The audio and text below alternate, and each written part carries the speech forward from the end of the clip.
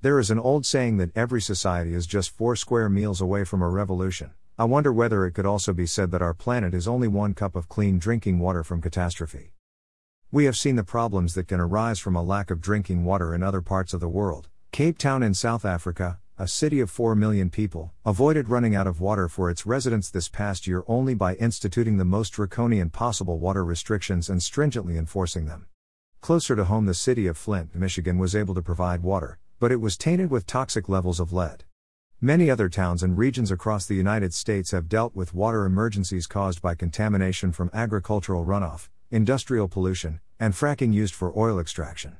These are problems that appear briefly in the news and are often quickly forgotten, but those residents and their children are left to deal with lifetimes of fear and health problems thereafter. Although we all prefer to believe a lack of access to safe water is a problem that occurs somewhere far away from us, it has been estimated that 20% of Americans have been exposed to contaminated drinking water at one time or another during the past decade alone. Given that no human can long survive without clean water to drink, these problems should cause more concern than they seem to right now. It is rather pointless to debate whether the spate of droughts affecting many parts of our nation are due to cyclical climate processes or global warming. Whatever the reason, the changes are upon us. As we continue to draw down our supplies of surface water and drain our precious aquifers to sate our vast array of needs for more and more water, we need to consider whether we must better utilize this life-giving liquid before it is too late. We waste immense amounts of water, and much of our waste is either thoughtless or invisible. We pamper our lush lawns, ignore our leaky municipal water systems, and pay no attention at all whenever we run a load of laundry or flush a toilet.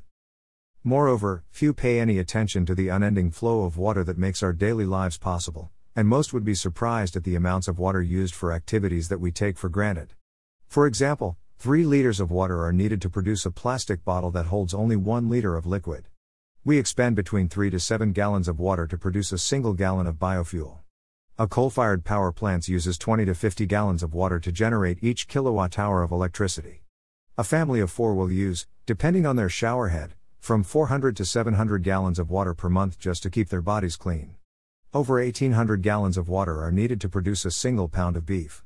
To grow but 1 pound of almonds, over 1,900 gallons of water are required.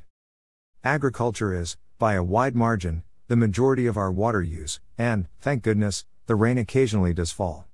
However, modern agricultural practices often rely on extensive irrigation systems that draw enormous amounts of surface and groundwater to grow the foods that sustain us. Industrial uses of water to produce that which makes modern life possible, electrical power, plastics, metals, electronics, fabrics, rubber, finished wood, paper, and so much more, are too numerous to even consider listing. Even the mildest and briefest interruptions in our ready supply of water would cause unimaginable disruptions in every facet of our daily lives. If water disappears altogether, we already know what happens from looking at the historical record: civilization collapses.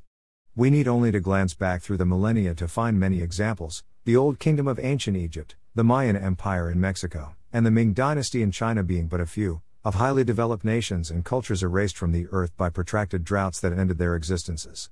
Within our recent history, the Dust Bowl in the 1930s destroyed a generation of American farmers.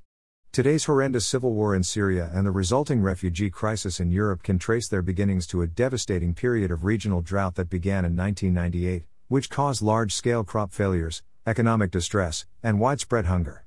The misery that results when the rains do not fall is a tale as old as humanity itself. Drought and despair will, sad to say, always be with us, but we are now able to reduce their effects due to our globalized systems of production and transportation that allow for the shipment of foods and goods from areas that are unaffected to help those who are stricken. Moreover, although we cannot create water, we can renew what we have through the desalination of seawater and the treatment of waste in order to extend our supplies while we continue to look for more ways to conserve. However, we can be certain that the continued growth of our planet's population, and the relentless demands for safe supplies of water that will inevitably follow, will lead to societal, economic, and political stresses and crises that we cannot easily foresee. Those steps we take now to plan for the global challenges that most assuredly lie ahead will be the difference between problems that are manageable and those that bring death and destruction. We risk much if we fail to prepare today for our troubled tomorrows, and we all need to think more carefully about what we can do to reduce the use and waste of water in our own daily lives in order to make our personal contributions to helping others, and protecting our own futures.